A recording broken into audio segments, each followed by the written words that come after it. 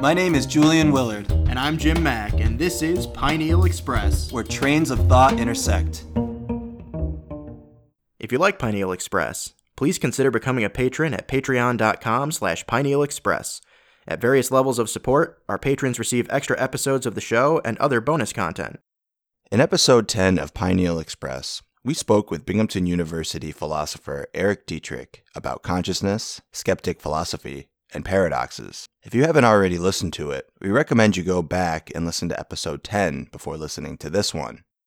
In this episode, we invited Eric Dietrich back to discuss his book Excellent Beauty, The Naturalness of Religion and the Unnaturalness of the World. In the book, Dietrich argues that religious belief is widespread across the human species because it has an evolutionary origin. He also argues that religious belief is false and largely destructive in modern times. Dietrich suggests that people could satisfy their need for wonder and awe, not through religion, but rather by embracing the beautifully perplexing scientific mysteries. Dietrich calls these mysteries excellent beauties. They include consciousness, infinity, true contradictions, and quantum mechanics, among others. All right, so we'll go ahead and get started. Welcome back, Eric Dietrich, to Pineal Express. Thanks. I understand that in Excellent Beauty, you argue that religion, while once useful for human beings' evolution, is now unnecessary and destructive. You mentioned that just like how fast food is out of sync with our modern metabolic needs, religion is out of sync with our modern social needs. So why has religious belief become less useful over time? One reason, it's false. No religion is true. No religion is a correct description of the universe.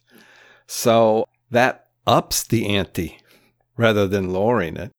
Here's an example. I always try to keep tabs on various religions, and I tune into a lot of religious shows on television. I recently heard an extremely wealthy fundamentalist Christian talk about being sick and in praying to Jesus. And he is committed, the rest of his view of Christianity commits him to the following claim, which he said explicitly, and I've heard him say this a dozen times. If you have some ailment and you pray to Jesus that it's cured, then it's cured. Period. It's over. Now, your symptoms may persist, but you're cured. And that's mind-boggling. Right, as if diseases aren't defined in terms of their symptoms. That's right. So with that kind of falsity going on and that kind of mental twisting in order to get your religion to still be palatable, the stakes are quite high. This guy is a Trump supporter. He's very right-wing, and he's extraordinarily wealthy. He must be worth close to $1 billion. He has he doesn't have just his own airplanes. He has his own airport. Nice. In somewhere in northeastern Texas. So since the religions are false and they require that much torsion to the mind, the costs are high. And what happens is people are willing to harm other people by being right-wing, or they're willing to go to war with other people or fly planes into other people's buildings. I mean, if you could literally point to your God and go, that guy right there, and if you could literally pray and boom, you were healed, and boom, you had no symptoms, then religion wouldn't be the problem that it is. But of course, none of that is true. This is what makes it a huge social problem. Right. Yeah, you can sort of justify anything by saying, oh, well, God wants it. God told me, or God instructed me, and, well, God wants it that way. And since you're sinking more and more of yourself into it because there's no actual positive feedback, you're kind of making it up. You're sinking your life into it, all your money into it, and you just cannot have it be wrong. And so if someone says, I believe something else, you have to kill them, is the short form. Yeah, or at least condemn them, or, whatever the case may be. Yeah. And, I mean, this kind of presents somewhat of a problem because despite the fact that it's less useful, I noticed that in Excellent Beauty, you build up upon David Sloan Wilson's theory that religious belief is widespread because evolution selected for more religious groups instead of less religious ones. Right. And I'm also aware that David Sloan Wilson's theory holds that successful religions practices develop in part because they're adaptive for the community that develops them. So my question then is, why should we not form new religions tailor-made to be adaptive to the current era? That would be fine. We could call them clubs. That would be a good idea. On David Wilson's theory, religion evolved because it knits groups together. Mm-hmm. Now, as I argue in Excellent Beauty, that's not sufficient to get a religion started. You have to play off human psychology. And one of the things that humans do very naturally because of our psychology, and also therefore because of evolution, is that we see agents everywhere. Like you need rain on your crops and it starts to rain. Somebody did that. We are very, very good at thinking in terms of somebody did this, somebody did that. That works really great in a group, but Mother Nature isn't really a mother and isn't really a person. And so she isn't somebody who does something. Nature is not somebody who does something. All this other stuff happens by probabilities and, physical causal chains. So on Wilson's theory, you knit the group together with religion. That's how religions sustain themselves, and that's how religions helped humanity. But to get started, you need to borrow heavily from someone like Dan Dennett, who based his entire theory on the human psychology I just talked about. Right. The trouble is neither one can work by themselves. You have to stick them together. Mm-hmm. So we have, humans looking for agents everywhere and then deifying those agents, and that knits the group together because everybody picks the same deities and we're up and running, we're good to go. Then, of course, all the problems set in because all the religions are false. Well, it's now 2019. We could have clubs, and we could have important clubs that care about the environment, clubs that care about whole ecosystems. We could have music clubs and we could have all, motorcycle clubs, anything that helps knit the group together. And frankly, they're inevitable. Humans bond over all kinds of things. How about, Giants fans, for example, right. Yeah. Or Yankees fans or Mets fans? Some of these people go all out. There was the fan in the can of the Denver Broncos, and he wore a big can to every game. It had shoulder straps, and no one was sure if he was naked under the can. No one wanted to find out. But if it was 20 below and the Broncos were playing, he was there in the can, presumably without any clothes on. Yeah. But maybe he had some sort of shorts or something on, but you couldn't see it. The can went from the top of his chest down to about his knees.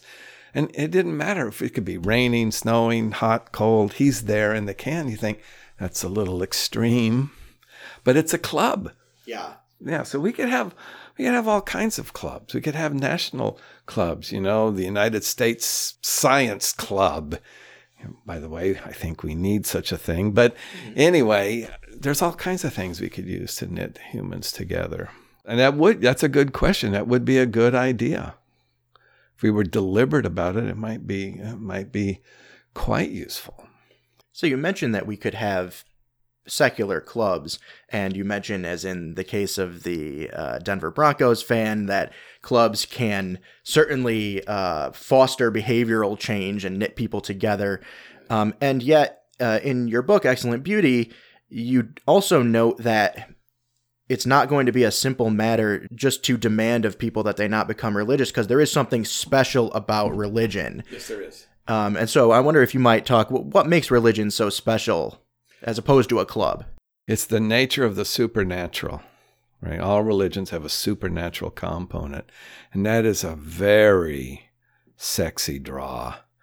Because, for example, your God can cure your illness. If you have a child that's sick, your God can cure that. Mm-hmm.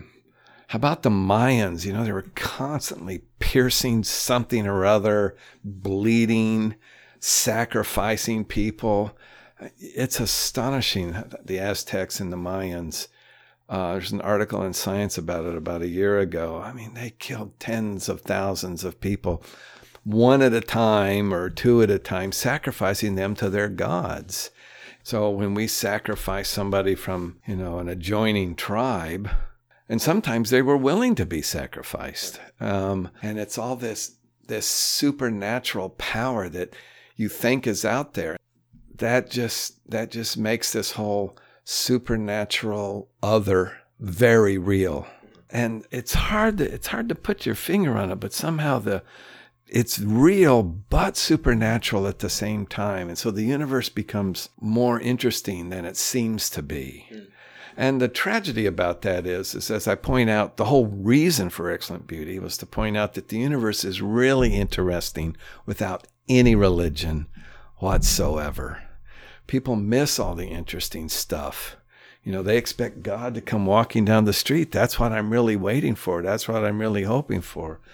There's plenty of stuff that's real that's interesting. You don't have to wait for your God to come walking down the street. Your work is very understanding of why religious people exist and why it would be difficult for them simply to abandon the supernatural and join the 1 billion people whose views are purely secular. So will you detail for our listeners why religious belief persists and how scientific mysteries might help them transition into secularists? The religions persist because they tap into our very strong ability to see agents behind things. I talk about a case in my book like that, where a woman was driving to the hospital as her father was dying, and she gets behind a slow-moving truck, and she says, Jesus put her behind the slow-moving truck to teach her patience, which seems like a really mean thing to do.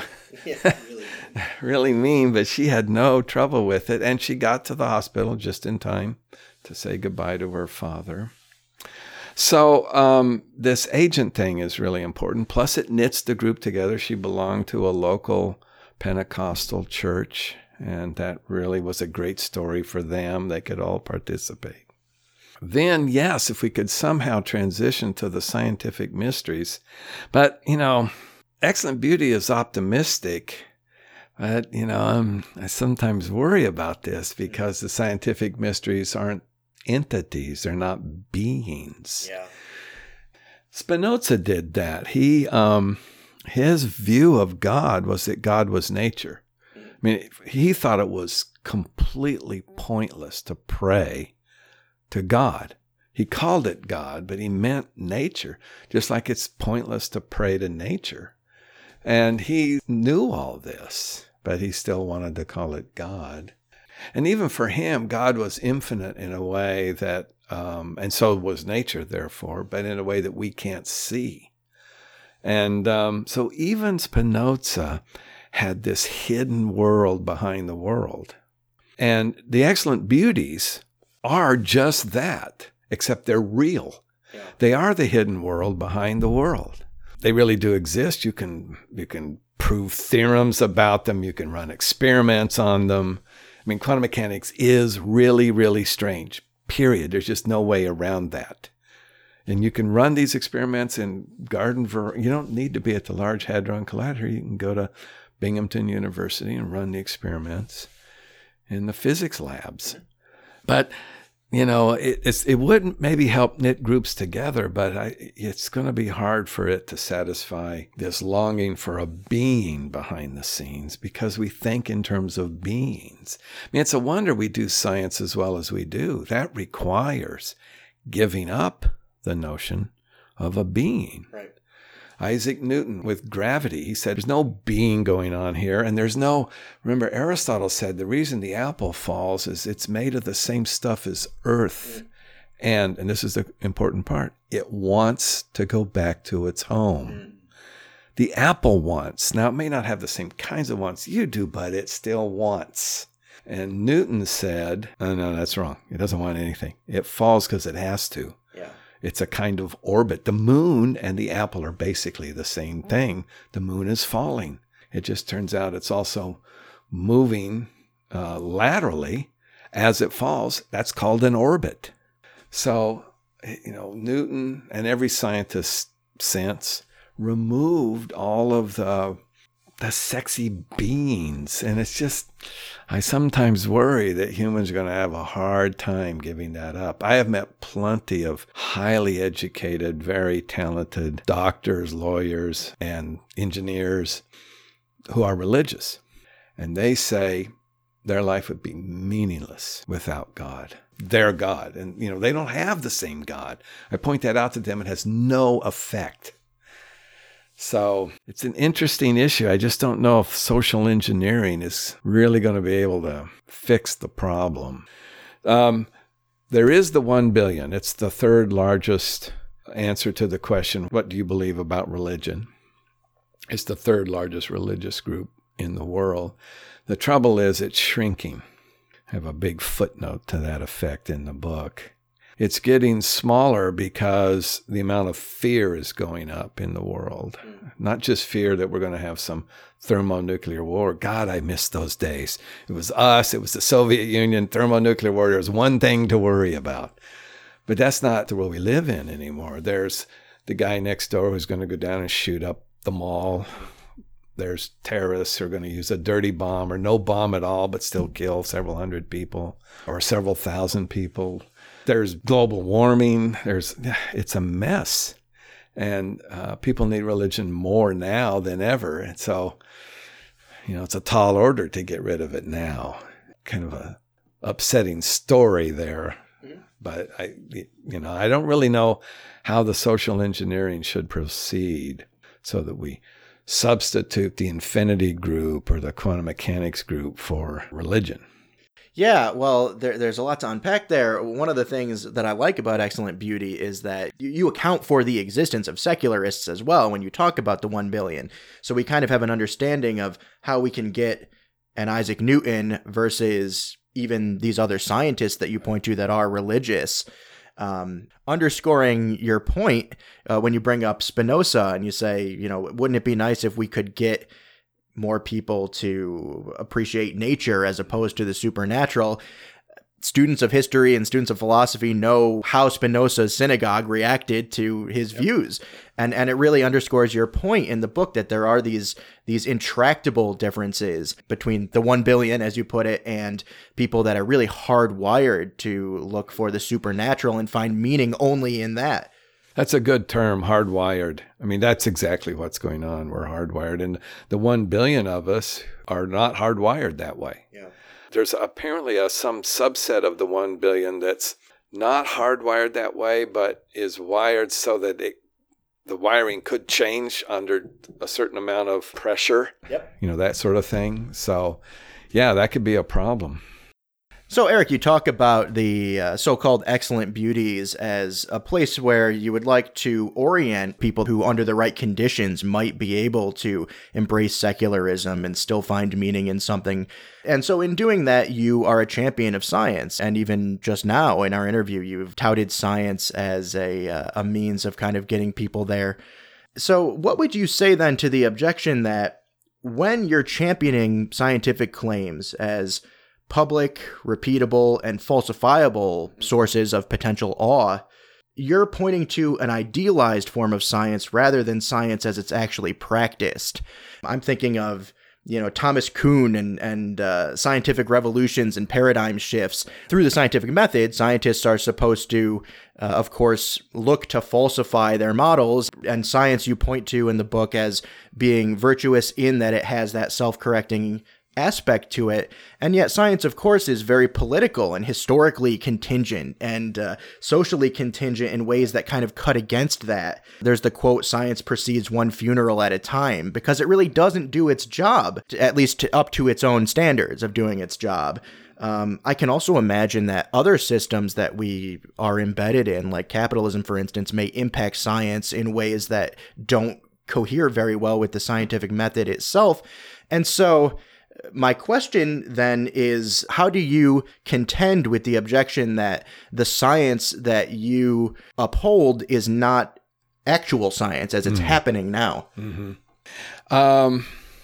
Let me come at this from another angle. So one quick description of Excellent Beauty is that it's the heartwarming story of the war between science and religion, where science has won the war so thoroughly that they can explain why people are religious in the face of mounds of contravening evidence. But Excellent Beauty is also the heartwarming story of the war between science and truth. Mm-hmm. And I have talked to lots of scientists for dozens of years. But just pick an example. So I'm talking to psychologists about consciousness. Consciousness is one of the deepest mysteries in the universe. There's no way around it. We don't understand it at all. You have a headache, you take an aspirin. We don't know why the aspirin works. You kick back in the evening, have a couple beers, and you start to feel relaxed and a little bit happy. We don't know why. We literally don't know why. Yep. Every surgery that ever occurs, we don't know why those gases do what they do and why the injections do what they do so people can get operated on. We don't understand any of that. You talk to a psychologist, I've talked to dozens of these guys, and they all say just basically what Cubs fans always say. They say, wait till next year. We'll get it. And you think, why would you think that? I mean, like you said, use your own principles. Yeah. There is no evidence at all that we're going to get it. We're not getting closer. We're as clueless now as Aristotle was. So we don't know why these things work. I've talked to mathematicians about infinity. Mathematicians do tend to talk in terms of phrases like, so-and-so doesn't have the guns to really get at the heart of this kind of proof. I mean, they talk this way. Or so-and-so does have the guns to get this kind of proof. Right. And they rank the proofs. All these proofs have all these rankings. And you mentioned to them some of the weirdnesses of infinity. And their attitude is, mumble. It's not really that weird. You get used to it. And that wasn't the question. The question isn't, do you get used to it? Because clearly you do. The question is, aren't you impressed by how weird it is? Yes, yeah. And no, same thing with biologists and evolution. There's a lot of weird things going on with evolution, most notably us. We are a species of African ape, but we clearly deserve our own phylum. There should be a separate phylum.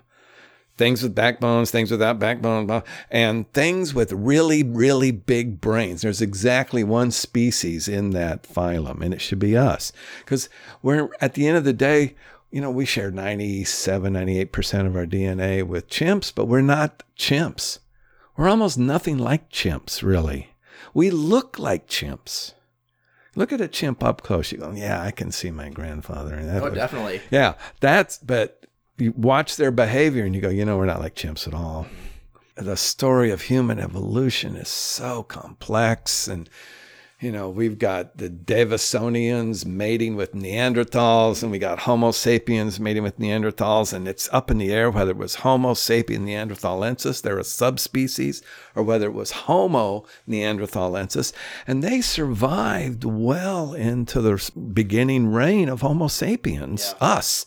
They were living on the west coast of Spain where they finally died out. But, they lived for a very long time. Now, why did they die out? Were they us and just couldn't make it? Or were they subtly not us? It's so complex. And you talk to the biologists and the anthropologists, and their attitude is, we'll get it. We'll figure it out. Yeah. Engineers do this. We'll build it. We'll get this thing built. And every success they have, like New Horizons flying past Pluto, which was a stunning achievement. Yep. But their attitude now is, we can fix anything. Yeah. We can, you just talk to them and they'll fix it. And you think, what about black swans? What about the probability? What Rumsfeld said was the unknown unknowns. You can't guard against those because it's unknown that they're unknown.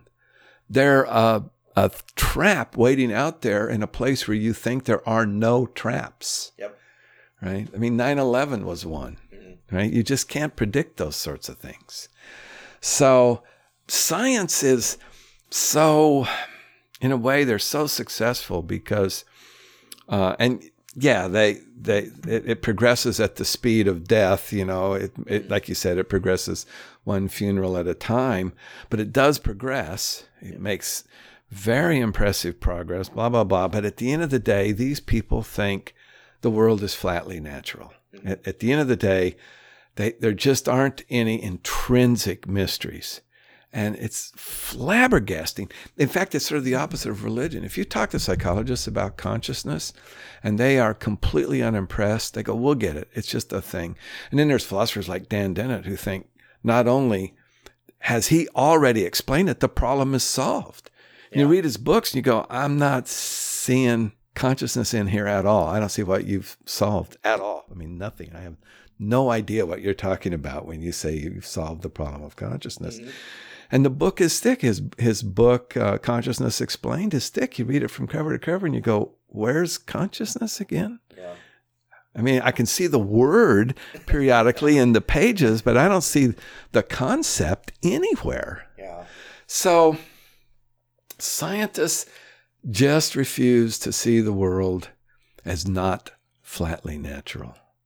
And it's not. That's the whole point of Excellent Beauty. Mm-hmm. The world isn't flatly natural, but all religions are false. Yep. That's a combination that apparently everybody has a really hard time wrapping their head around. Yeah, well, I think that is a good virtue of your work, that you are expecting and I think trying to help scientists live up to their own standards. We talked last time a little bit about your paper demonstrating that there are hard limits in science that science shows us. It shows us where the limits are by their own standards. Right. And similarly, you argue with your co-author very convincingly in Sisyphus's Boulder that we're never going to be able to solve the mind-body problem in a satisfying way. It's just not going to be possible. And science on its own terms should recognize that as well. And at the same time, it behooves us to recognize that given that the world is not flatly natural, and when you look at science, you start seeing these mysteries that the 1 billion, the pure secularists want to, I think, oftentimes dismiss as not being an inherent mystery. In your book, you mentioned that there's the enlightened view that every mystery could be solved through science, and it's just simply not the case, and therefore could be a source of awe and a source of beauty, excellent beauty. So I really do like that about your work. So I'll continue on with the questions. In Excellent Beauty, you argue that religious belief is an illusion wrought by evolutionary processes. We humans tend to have hardwired cognitions that bias us toward conjuring up supernatural explanations for things. Yeah. And when those supernatural explanations coalesce into a religion, the religion confers upon its adherents an evolutionarily adaptive kind of cohesion and behavioral control. And that's why religion is so widespread and why people have religious intuitions, as you point out in the book. But as you also point out, there's another widespread phenomenon about which we have intuitions rooted in our evolutionary history, and that's morality itself. So if you can use evolutionary psychology to sideline religion, how do you avoid sidelining secular morality? That is, how do you know that our moral claims, including the secular ones, aren't adaptive fictions and therefore illusory, just like religious claims are? Right. Well, of course, some thinkers think that. They think our moral views are just that. They're adaptations for allowing us to live together. That's all that's really going on. And I've never understood that, because to say that's all that's really going on is sort of like saying, well, the sun is this gigantic fusion reaction and that's all that's going on. You go, yeah, but that's a lot. Yeah. That's a lot going on. And we're fusing a lot more than just helium out of hydrogen. We're fusing helium, which gives us lithium. And so, there's a lot of very interesting physics going on in the sun. Same thing here. Right. So some people want to sideline it. It's not that big a deal. It's just some rules for getting along. Some people want to sideline religion or morality? Morality. Okay. They want to sideline morality too, but I don't. It's actually kind of a simple argument. Harm is real, right? It's a real thing, and it's bad. Now, if that has to be an axiom for somebody, so be it. Right. But it seems to me that it ought to be obvious to the most casual observer that harm is bad. And I'm being very careful not to define harm. I'm going to leave it intuitive because it's going to be hard to define. It's going to be profoundly hard to define. So if your mom drags you to the dentist, your first dentist appointment when you're 7, and you're freaked out completely, is that harming you? When your mom takes you down for your vaccinations, is that harming you? You don't like shots because you're 7. Well, no, it's not harming you. Well, depends on who you ask, right? If you ask the 7-year-old version of you, then yep, it's harm. We could just skip the whole vaccinations thing, which would be bad, actually. That would be harming you. So if you think harm is real, and morality is basically the claim, don't harm, then morality is real. And it runs quite deep. There's a lot of harming we just shouldn't do at all. And then, of course, the problems get very philosophical at that point. And by that, I mean they get very deep and complicated. Because when you brush your teeth every night, you harm a whole bunch of bacteria. Kill a lot of things in your mouth, which you want to do because you don't want to go to the dentist. Nobody likes dentists, even if you're 70. You don't like dentists. So you kill a whole bunch of things in your mouth so you don't get cavities. It's very plausible that everything in the universe is conscious. That's called panpsychism. That's becoming a view with quite a few adherents right now amongst philosophers. Well, if everything's conscious, then those bacteria are conscious. And so you just killed a bunch of conscious creatures. And having explained all this to you tonight, I'm not going to worry about it too much. I'm just going to kill them all in my mouth because I don't want any cavities. Same thing with vaccines. They help your body kill invading bacteria. A lot of things are, we need protein. A good way to get protein is to eat animals. That seems very unfortunate, but it's hard to get protein. It's less hard now, of course, but it's hard to get enough protein in the modern world without eating a whole lot of things that a lot of people have trouble eating.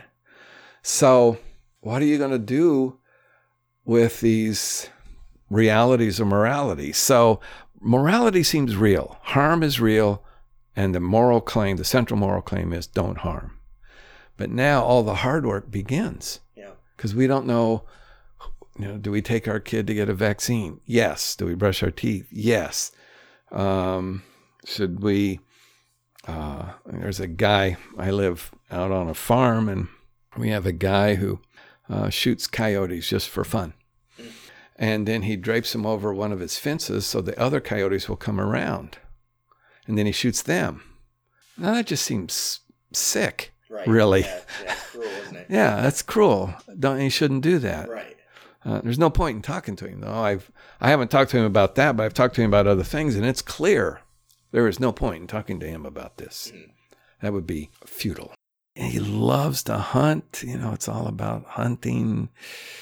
And he's willing to do a lot of, he's willing to trespass a lot. We've had discussions with him about driving on our land, the whole nine. But he drives on everybody else's land. So, and you can't say to him, look, you shouldn't harm.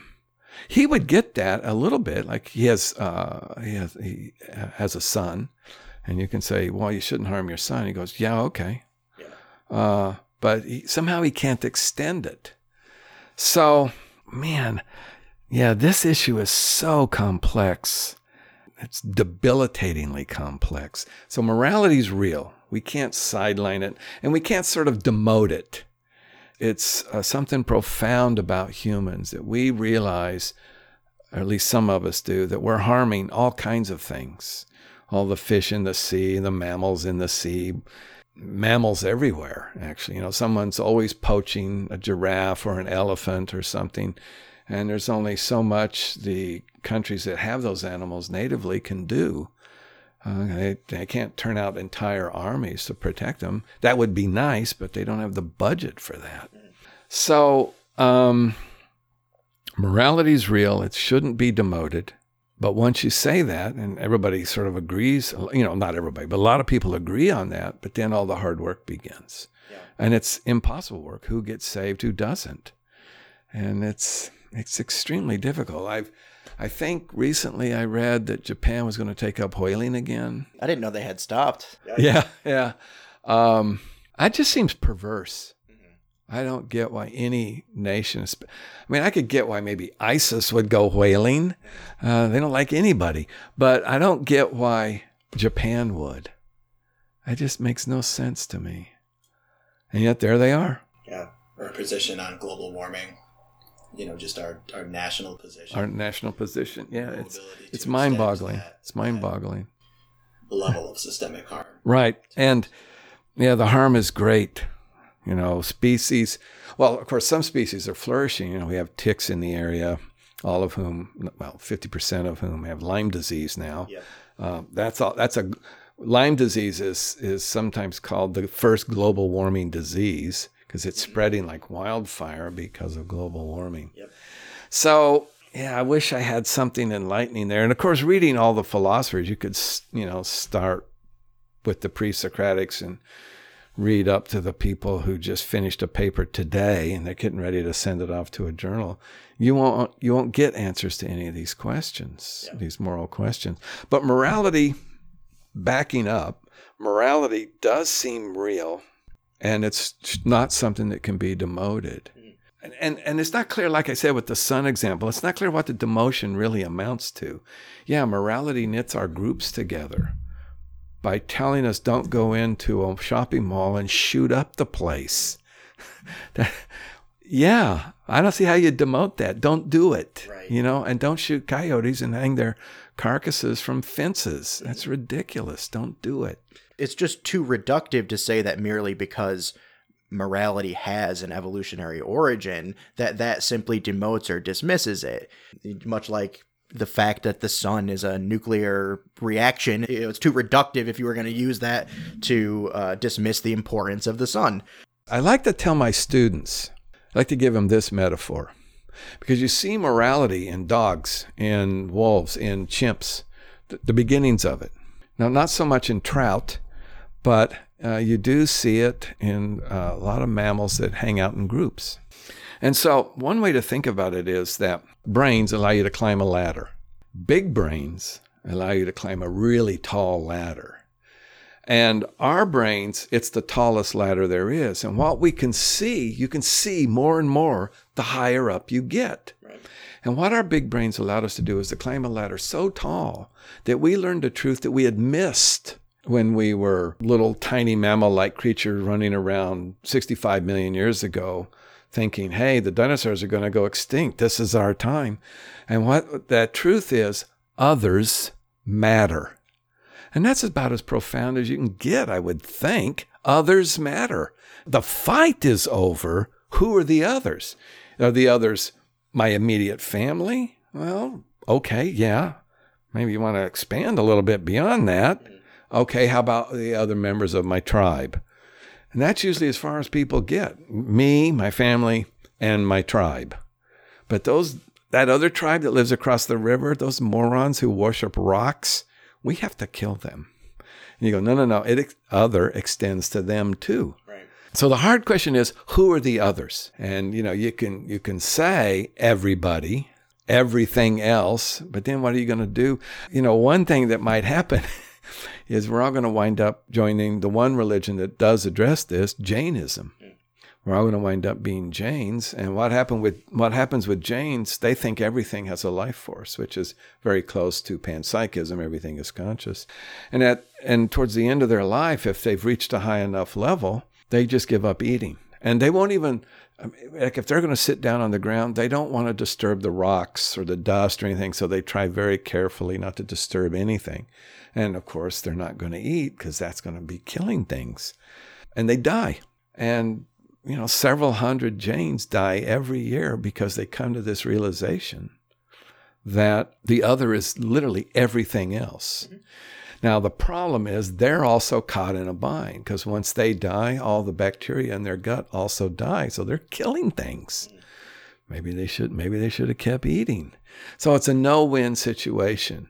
And this is one of the things you see discussed now in a lot of ethics in philosophy, is that there's no way to be completely moral in the sense that we're going to take all the others into account. We have to kill something once in a while, actually daily. We just try to minimize it, I guess. Anyway, like I said, this is quite a disturbing and difficult problem. It's more than just difficult, it's disturbing. But it's this ladder metaphor. We've climbed such a tall ladder that we can see truths that nobody else, no other species can see. And the truths, even our chimp cousins, we can see that everybody matters. So we can think, for example, that war is something we shouldn't do, ever. One of the things that always bothers me about, the statistics on World War II, kind of a statistics World War II maven. I like those, reading about the statistics, but it always strikes me as no one talks about how many birds died. Yeah. Nobody talks about how many cats, dogs, lizards, snakes, how many of those things died. They don't care. When you're raining these bombs down on Berlin or London, other animals besides humans are dying. And, I bet they didn't want to die, just like the humans didn't. So, yes, we can see that others matter. And that's a profound and deep truth. That's as deep as any other metaphysical or epistemological truth. Yeah. But we don't know who the others are exactly. It sounds like the mere pointing to an evolutionary origin of our morality doesn't sideline it in a way that it does sideline it for religion, because you have independent reasons for thinking religion is false. Whereas morality seems, although it seems obviously true to us because of our evolutionary process, there isn't that countervening evidence. That's a really good point. You climb the ladder, you don't see, we're worshiping God, the wrong God. It has to be this kind of God. That isn't what happens. You get up there and you go on this really tall ladder and you go, I don't see any gods at all. There are no gods. It's these points of light that, we have the constellation, we have Orion in the night sky. That's a fluke. Those are distant suns, just like our sun. And that's what happens when we climb up on the ladder. When we're, focusing on religion, we see that there aren't any. But we saw a new truth on the ladder, which was that others matter. So what happened is reality sort of became more real, and religions became not real at all. Because why? Because all their claims are false. All their claims deny something that we know can't happen. Buddhism, for example, you die and then you come back. You have to, because you're going through the cycle of death and rebirth till you finally realize the truth, capital T, truth, capital T. But of course, you can't die and come back without violating the second law of thermodynamics. So, no. No, and a lot of religions make that, actually a ton of them make that problem, because we all have this inner spirit, which is non-physical. No, because that will violate the second law of thermodynamics. And the first one, by the way. You deny the first one and the second one. So, Well, doesn't panpsychism as well violate the second law of thermodynamics? Yeah. Oh, boy. I was hoping you weren't going to ask that. But yeah, so, okay, there it is right out there in the open. Consciousness itself might violate the first and second laws of thermodynamics. Just to let our listeners know, the first law of thermodynamics says matter and energy can't be created. They can just be moved around. And the second law says that useful energy goes away and is replaced by useless energy. And the amount of disorder in the universe is going up, not down. Yep, entropy. Entropy goes up. So one way to handle this requires very interesting metaphysics. And what you do is you say the fundamental stuff of the universe is information, right? So here it is. And it has two sides. A physical side and a phenomenological side, a consciousness side. And they move in tandem. But At no time does this one causing stuff to go on over here, and this one is not causing stuff to go on here. We have a single coin called information, and it has two different sides that constantly move in tandem. Mm-hmm. And doing it that way preserves both the laws, the first and second law of thermodynamics. We're not violating them. Descartes, who was just a straightforward avowed dualist, he didn't have any trouble violating the laws. Why? Because he didn't know anything about them. It's the 1600s. We didn't really learn about these until the 1800s, somewhere in there. So, it's easy to violate them if you don't know that they're there. But once you know they're there, you do have to worry about it. And one way is to postulate that the ultimate stuff of the universe is information. And it has two sides, a side that allows for measurement, that's the physical side, and a side that allows for these internal states that we call our consciousness. Well, and so I would assume then that you would argue that you couldn't make the same argument for the soul being one side of that physical versus informational coin, because we don't have any positive evidence for the soul, whereas we have positive evidence for consciousness. It's our own subjectivity, right, provided that we're not zombies. Yeah. Excellent point. I'm dead certain I'm conscious, and I'm willing to bet a fair amount of money, possibly the whole farm, that you two are conscious, right? And I won't have too much trouble with that. But souls, no.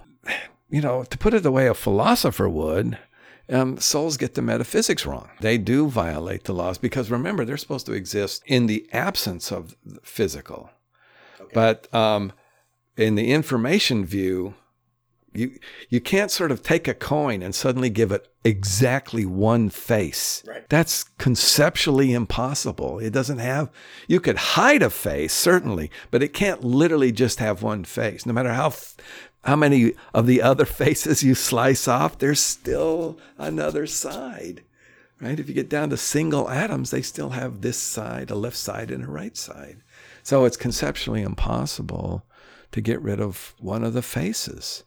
That's not what happens with souls. You do get rid of one of the faces because information isn't the fundamental stuff. The fundamental stuff is, if you're interested in soul, the fundamental stuff is spiritual stuff. And that just seems wildly implausible, especially nowadays. In theology, souls don't necessarily supervene on anything material, whereas consciousness needs that materiality to embody the consciousness, correct? Yeah, you need to talk to fundamentalist Christians. What's nice about them is they're so clear about their metaphysics. So this other guy I was telling you about earlier with the airport, he describes the physical body as a coat. Am I Eric Dietrich? Am I still Eric Dietrich? Yeah, you have your coat on. You're Eric Dietrich. I take my coat off. I'm still Eric Dietrich. And you say, well, that's great, but that gets the metaphysics wrong and the physics wrong. So, but he doesn't care. So Christianity's been really good to him. He has his own airport. I can never figure out, if he's a true believer or he just likes it so much because it provides him with a good income. Really good. You never know, do you? You never know. Some of them are going to be grifters and some of them are going to be true believers. So moving on, Eric, I noticed that in Excellent Beauty, even though you discuss consciousness and morality as we just have, you don't discuss free will. What made you avoid the topic of free will? Because it's unbelievably difficult. I was... See, the book has this really nice property. It's not too thick. Yeah. It's a manageable read. It's a manageable read. And, oh man, free will is so complicated. So, the only kind of free will that most people, I mean just regular people, are interested in is what philosophers call contra-causal free will. So no matter how the universe is set up, so that it's causing you to tell a lie, say. You say, I'm not going to do that. I'm not going to lie. Okay, well, the trouble with contra-causal free will, of course, is where does that extra oomph come from? That's like the surfer standing. He paddles out on the wave starts to go. He's surfing. And then he says, I don't want to do this. And he just stops. and lets the wave go by. Now, he can't stop. He can sit down on the board or dive in, but the wave keeps going and it's going to pull him with it. But he can't just literally come to a stop and let the wave go right on through. That can't happen. That's contra-causal free will, and that's the only kind anybody's interested in. Yeah. And it just isn't clear that exists. It'd be nice if it did, but it isn't clear that it does. Here, the waters get quite deep. Sorry for the pun, the surfing in the waters, but the waters get quite deep very, very quickly, because one of the things I also don't talk about much is the self. And boy, if you think psychologists want to demote consciousness, well, next year we'll get it. Nobody wants to talk about the self. And it's very hip in philosophy nowadays to write papers or books saying there is no such thing as the self. Well, anytime a philosopher says there's no such thing as this ancient thing that we've been thinking about for the last 3,000 years, I think, I bet there is one of those things. We just haven't yet figured out how to do it. And the self, remember, your consciousness is unified. You're not just a bundle of experiences. They're your experiences. You own them. They make sense to you. That thing that unifies your consciousness is arguably the self. And maybe it does have a certain amount of limited contra-causal power. I don't know. But a lot of people tend to think that determinism is true. The trouble with that, of course, is that in quantum mechanics, a lot of things are not determined. So, for example, what's happening in the sun is not straightforwardly determined, and out comes, some cosmic ray or something or other goes through your into your head, and it's extremely low probability. But suppose it bumps into a atom, sodium atom in your neurons, and you decide to do something, dye your hair pink. I mean, who knows? That sort of thing makes determinism sort of not true, because what happens is indeterministic processes of which we only have some sort of low probability of happening and no control over, they just happen. They're not caused in any interesting sense. They just happen. That's what indeterministic means. Well, these things might themselves cause other things. So ultimately, your decision to dye your hair pink is uncaused. That means determinism is false. Well, now contra-causal free will is false. Determinism is false. And indeterminism doesn't happen often enough to actually be the answer. And so now you're stuck. Now, what do you do for free will? Free will means, like, I wore this jacket of my own free will. Another thing that's very common for people when they don't think about it real deeply is, I wore this jacket of my own free will. What does that mean? It means no one held a gun to my head. Period. As I'm walking out the door, my wife didn't point a shotgun at me and say, hey, you should put on that other jacket. Yes, dear. So that's not what happened. And so I did it of my own free will. If you talk to the lawyers, free will just means something consistent with your personality. Right. You were able to make a choice whether or not that choice was determined. Whether or not that choice was actually a real choice, yeah. You made what we call loosely a choice. I chose to wear this because no one held a gun to my head. Yeah. That's all free will means. That's a demotion. And the trouble with the demotion view, of course, is when you tell people this, some people will go, and certainly some philosophers will, they'll go, yeah, okay, that's the way it has to be. It's the way it has to be. Free will is just, something, we should demote it. But a lot of other people, especially philosophers, go, it seems too important to be demoted like that. Well, those are now we've canvassed all the issues about free will, and we haven't found any of them that we like. So don't talk about free will very much. Yeah. You can think about it in the privacy of your own study or your own office, but don't think about it in public too much, because it's really quite a difficult problem. Well, it reminds me of your paper that Philosophy Makes No Progress, where you argue that everything gets checkmated in philosophy. And so, to that point, I would like to attempt to checkmate your view that consciousness is a unitary characteristic, because that is a rare point of disagreement between us, and I wanted to kind of get your take on it. So my thinking on this is that consciousness is not a unitary characteristic, and one thing that points to that is that I believe we can be incorrect about our own subjective experiences just with respect to our subjective experiences, not with any objective reference point. To give an example of this, suppose somebody is out there and they close their eyes for a brief moment and they make a proposition just to themselves. And granted, maybe they don't have eyes. Maybe they're a brain in the vat. Maybe they're in the Matrix, whatever. But they have a subjective experience of having eyes, and they have a subjective experience of closing those eyes, and they make a proposition to themselves. What did I see when I closed my eyes? Nothing. And they believe it, right? I hold that they were wrong about that with respect just to their subjectivity, because they may also come to the realization, and they ought to come to the realization, that one does not see nothing when they close their eyes. One sees darkness, one sees after images, and one always sees these things when one closes their eyes. So they made a statement to themselves that they believed to be true, but it was actually false even with respect just to their subjective experience. And so given then, especially if you study psychology as I have, there's a subconscious, there's a liminal consciousness, and there's a consciousness.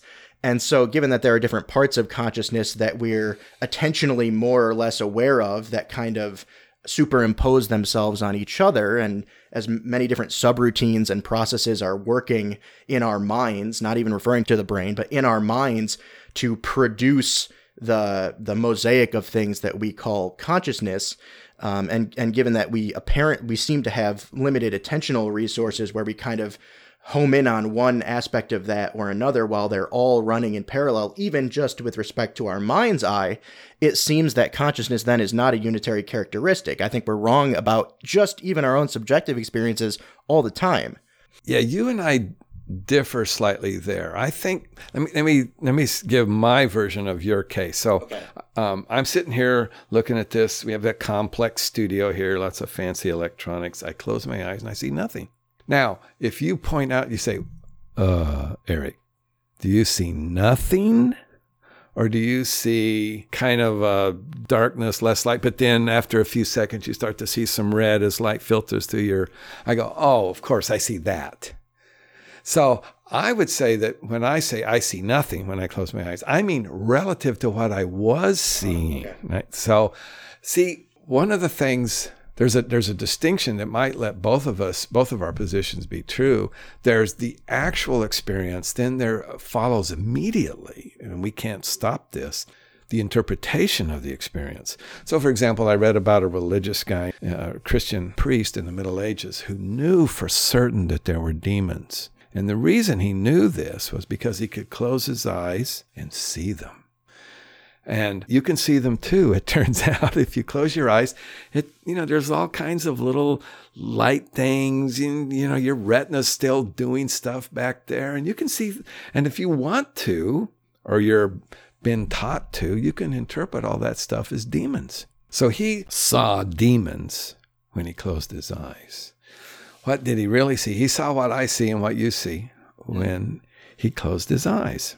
But it's the interpretation step. And for him, it was so seamless. He went right from my eyes are open, I don't see demons. My eyes are closed, I see demons. But that is, in fact, there were two steps there. Close my eyes, I see some stuff. I'm experiencing some stuff. And then I'm interpreting it. And I think what happens is in your case, I'd say I close my eyes. Yep. I see the stuff that I see, but I interpret it as nothing. Because relative to what I just saw, this fancy studio, I see nothing. So nothing doesn't really mean nothing. Nothing doesn't really mean nothing. It means nothing relative to the fancy studio. Okay. And demons behind my eyes means just that's the way the light's working. So the interpretive step follows, milliseconds after the actual experience. And that interpretation can be wrong, absolutely wrong.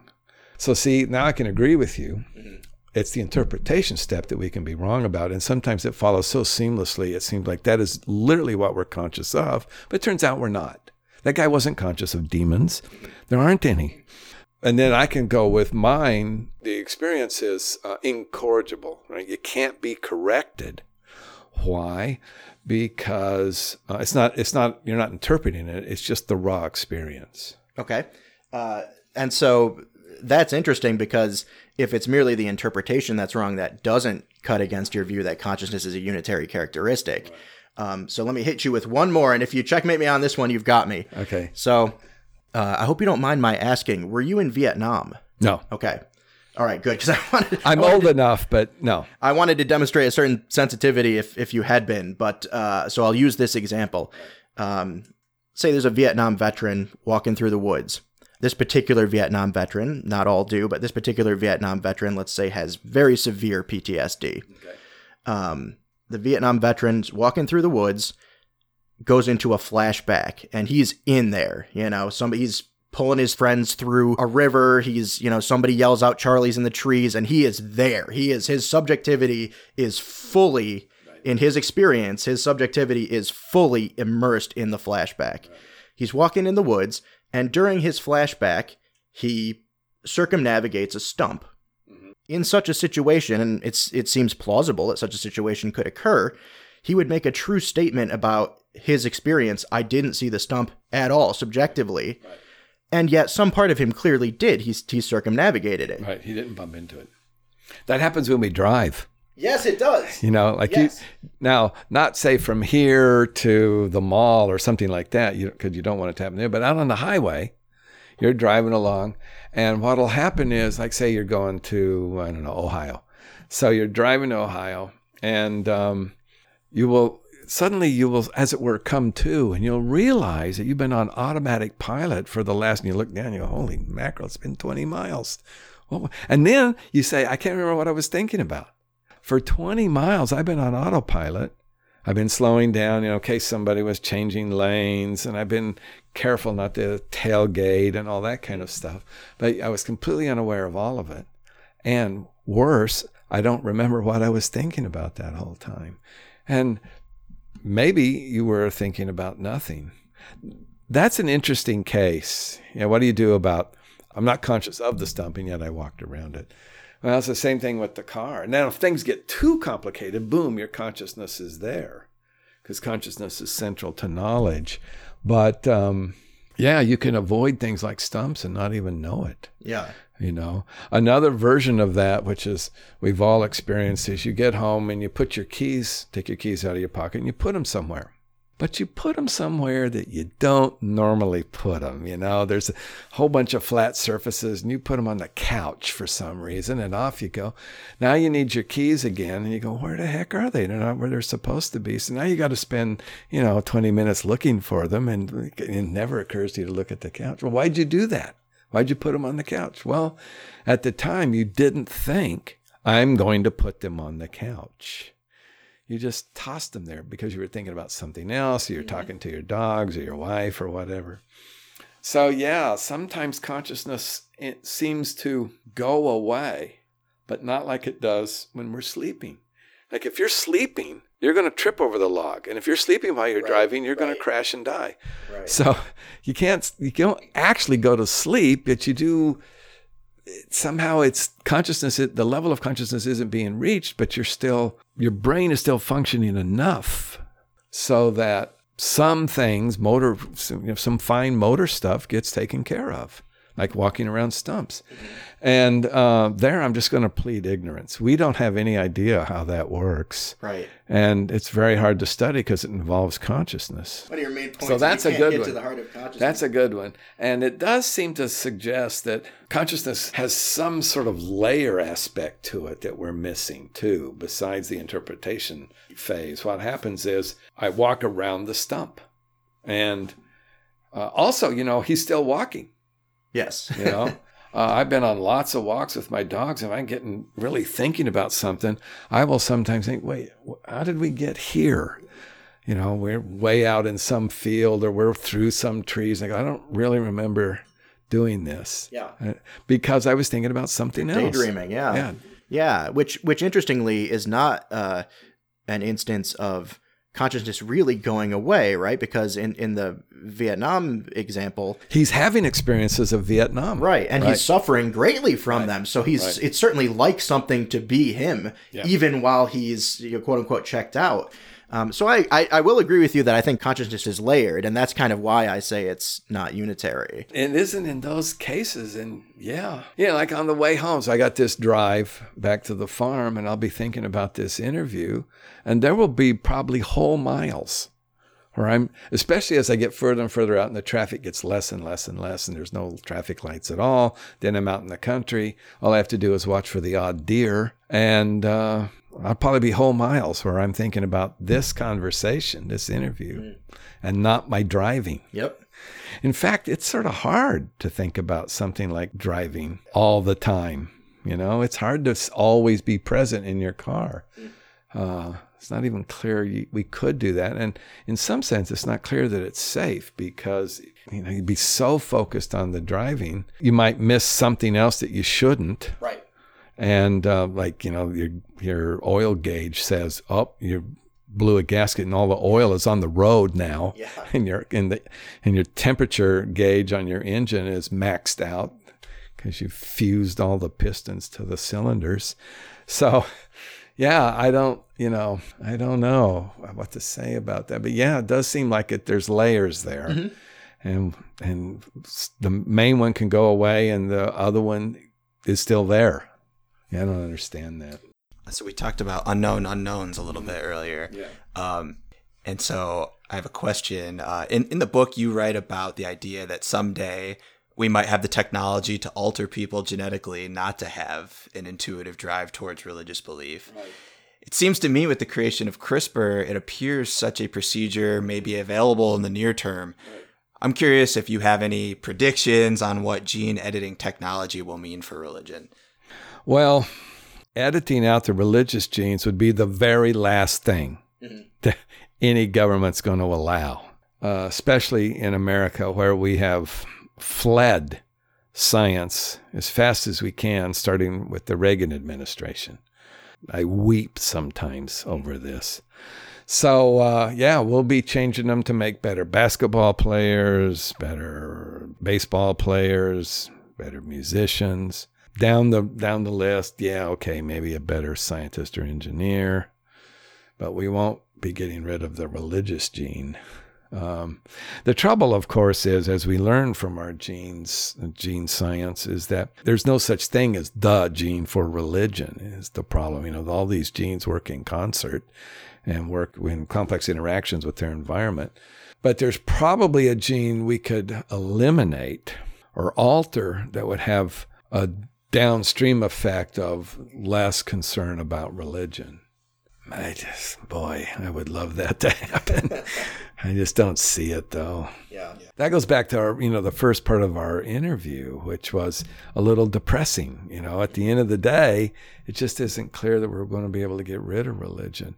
My personal hope is that AI is going to save us. That's when I get really, really nervous and really, really scared, I go, wait, AI.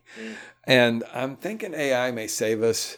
They won't have the religious gene. I mean, it's going to be really hard to make a real live artificial intelligence. I can easily believe we're hundreds of years away, and I don't even know if we have hundreds of years. So we may not be able to do it. But if we could build a machine that could think, it seems unlikely that it would be religious. It's simply not going to have the same evolutionary history. We're religious for evolutionary reasons. It won't be. It won't have that kind of evolution. So I'm hopeful that we're going to replace ourselves with smarter beings who are maybe made of silicon, maybe something else, something better than silicon. Because we're going to want to be using quantum qubits. We're going to be using quantum computers. So maybe silicon isn't the right stuff. I'm hopeful, not for gene editing in humans, because I just don't see people doing that, except, like I said, for sports. Yeah. But I'm hopeful that AI might one day take over. I really do, every time I see The Matrix, I root for Agent Smith, And at the end, when Neo's going to dive into him, I always scream out, "Look out, he's going to dive into you. Duck." But he never does. So, And so I'm a big fan of that. I would love to replace us with intelligent beings who didn't have some deity they were worshiping. If you think about it, the morality of the Matrix in the movie, they're very unambiguous about this. Being in the Matrix is a moral wrong. But it just isn't obvious to me that that's right. I think, they really tried their best. We live good lives, a lot of us, but we have horrible lives. They literally tried where everybody lived in what was a paradise. And Agent Smith explains this. Billions died because, quote, we could not accept the programming, unquote. We define ourselves by our suffering. Okay, well, maybe the machines will too, but I'm betting they won't have religion. Right, and the evolutionary basis for defining ourselves by our suffering, to the extent that we do that, does not need to be there. It doesn't need to be there. That's right. And so I refer our listeners back to our episode 10, where we discussed that with you in much more detail. And I'll go ahead and move on. I'll wrap up with this question, Eric. So let me know if you disagree with me, but it seems to me that by implication, your book, Excellent Beauty, grants particular importance to aesthetics. You mention that scientific mysteries are themselves a source of beauty, hence the phrase excellent beauty. And so I want to ask the significance of aesthetics generally speaking. What's the import of beauty in your view? Right. Again, excellent question. Well, I tell my students this when, I teach Excellent Beauty in a couple of my classes, actually. And it's the kind of thing you just have to see. I can point at infinity, go, beautiful. Yeah. But if you don't get it, I can explain infinity to you so that you get it. But if you don't get the beauty, then there's nothing really I can do. We talked about that earlier here too, because, you go to the scientists and say, this stuff is beautiful. Consciousness is beautiful. And furthermore, consciousness is beautiful because it is resisting explanation. And the psychologists, the mathematicians, the physicists, everybody goes, nuh-uh. I don't know what they think is beautiful, but it isn't this stuff. Yeah. I think it's so obviously beautiful. But again, it's like Mozart, you play Mozart for somebody and they go, I don't get it. Yeah. And you go, okay, let's move on. Because, beauty is something you really have to see. I think the guy who shoots coyotes, my guess would be that he thinks killing them is beautiful. Mm-hmm. My personal view, it's hard to publish a paper on this, but my personal view is that aesthetics drives basically everything we do. All humans are driven by aesthetics. I'm with you. And the things we think are beautiful vary unspeakably wildly. And even that phrase doesn't capture how wildly they differ. Think about the 9/11 terrorists. I'm certain that as they got closer and closer to the building, their experience of beauty went up and up and up. They thought, this is so magnificent. Boom, right into the buildings. What are you going to do with that kind of view of beauty? Yeah. It's shocking, and you can't fix it. So there's a new book out on how birds pick mates. It's by a guy named Plum. He's a biologist at Yale, and he studied birds his whole life. I can't remember the name of the book. I want to say it's The Evolution of Beauty, but it's about birds. And he has demonstrated that birds are very guided by beauty, and they therefore have consciousness because beauty is a consciousness thing. You experience the beauty. So birds are guided by the conscious experience of beauty, so much so. There are several species that he's detailed. The males don't fly very well because what the females think is beautiful is a trick that they do with their wings, putting them behind their back and flapping them together to make a noise. That's what really gets the females going. But in order to do that, their wings are a little stubby. And so they don't fly as well as, and he has fossils from the species preceding this one, that their wings were better. They flew better. So they have over evolutionary time become worse flyers because that's how you have sex. Mm-hmm. That's sexual selection. Yeah. Yeah. It's sexual selection. That's precisely right. And it's It's driving bird evolution. I mean, here's a simple example. Think of the peacock. That tail is a serious liability. Yeah. You know, if you're a fox hunting for peacocks, you find this 20-foot tail going by, you just put your paw on it and you've got dinner. It's just, you know, it's a serious liability. So, but why is it there? Because the females like it. And if you don't impress the females, the species go extinct. Yeah.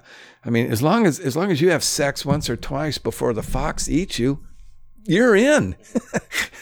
And so sexual selection drives a huge quantity of bird selection. And you know, it's almost a taboo topic everywhere else, but probably sexual selection is a big deal amongst humans too. And we're just, you know, it's a research project waiting to be studied. So if that's right, aesthetics guides basically everything, not just humans, but birds, cows, elephants, lizards, whales, octopus, everything, cockroaches. Everybody's about the beauty, everything. So that's usually about as good as I can do with my students and hope they see it. I always hope that they see that it's beautiful. All I'm doing is pulling back a cover that they have just been experiencing most of their lives is this cover. And if I pull it back, they'll see the beauty. It's like someone who's never heard Mozart. Right. You play it for them and they go, oh, I never heard that before, but it's beautiful. You go, okay, my work here is done. But of course, you know, there are plenty of cases where you pull back the curtain and they go, bleh. Yeah. What is that? So people are going to have different aesthetic tastes even for the scientific mysteries. But my hope is that we can kind of cultivate an aesthetic appreciation for the scientific mysteries, much in a way that one cultivates an appreciation for jazz or classical music. Right. Yeah, some of this is just kind of saying it's okay to be impressed by the beauty. Yeah. You know, a lot of times with students, I only have to say, I find this beautiful. And they go, you can see a light, and once in a while, a light will turn on in a student and go, oh, I now have permission to think it's beautiful too. So putting this in the context we were talking about earlier, it is very upsetting that so many scientists are staring right at that. I don't have to pull back the curtain for them. I go, isn't that beautiful? And they go, no. It's interesting, and here's how it works, but no, it's not beautiful. I go, how can you think it's not beautiful? How can infinity just be a thing to you? You know, how can consciousness just be a problem to you? How could you miss the beauty of these things? So our least aesthetic members are the scientists. Yeah. You know, except of course for Plum, who's busy studying the evolution of beauty at Yale. So yeah, hats off to him. Yeah, I think the Enlightenment took the humanities out of them, and that's why the Romantic movement and its emphasis on aesthetics was a response to the Enlightenment. Yes. The Romantic, and of course, we're not in the Romantic movement at all anymore, unfortunately. But yeah, the Romantic poets, for example, gosh, that stuff, it really was beautiful. Yeah. So the pre-Raphaelite artists, yeah, all that stuff was great. Well, so that about wraps it up. Well, the philosopher is Eric Dietrich. The book is Excellent Beauty. Eric, thank you so much for being with us today. Well, thank you for the invitation. I really appreciate it. Yeah, thank you so much. We'd like to thank Jamie Willard for providing background music. You can find more of his music on YouTube. We'd also like to thank Adam Schultz for the Pineal Express logo. If you like Pineal Express, please visit our Patreon page at patreon.com/Pineal Express and consider pledging your support in exchange for patron rewards, including extra show episodes and content. If you can't pledge your support, please consider giving us a positive rating and review on iTunes. Thanks for listening. Special thanks to our patrons at the Conscious Conductor level of support. Patrons like you, Tara Lee, Harris Hajiabdij, and Megan Ryan help to keep Pineal Express running.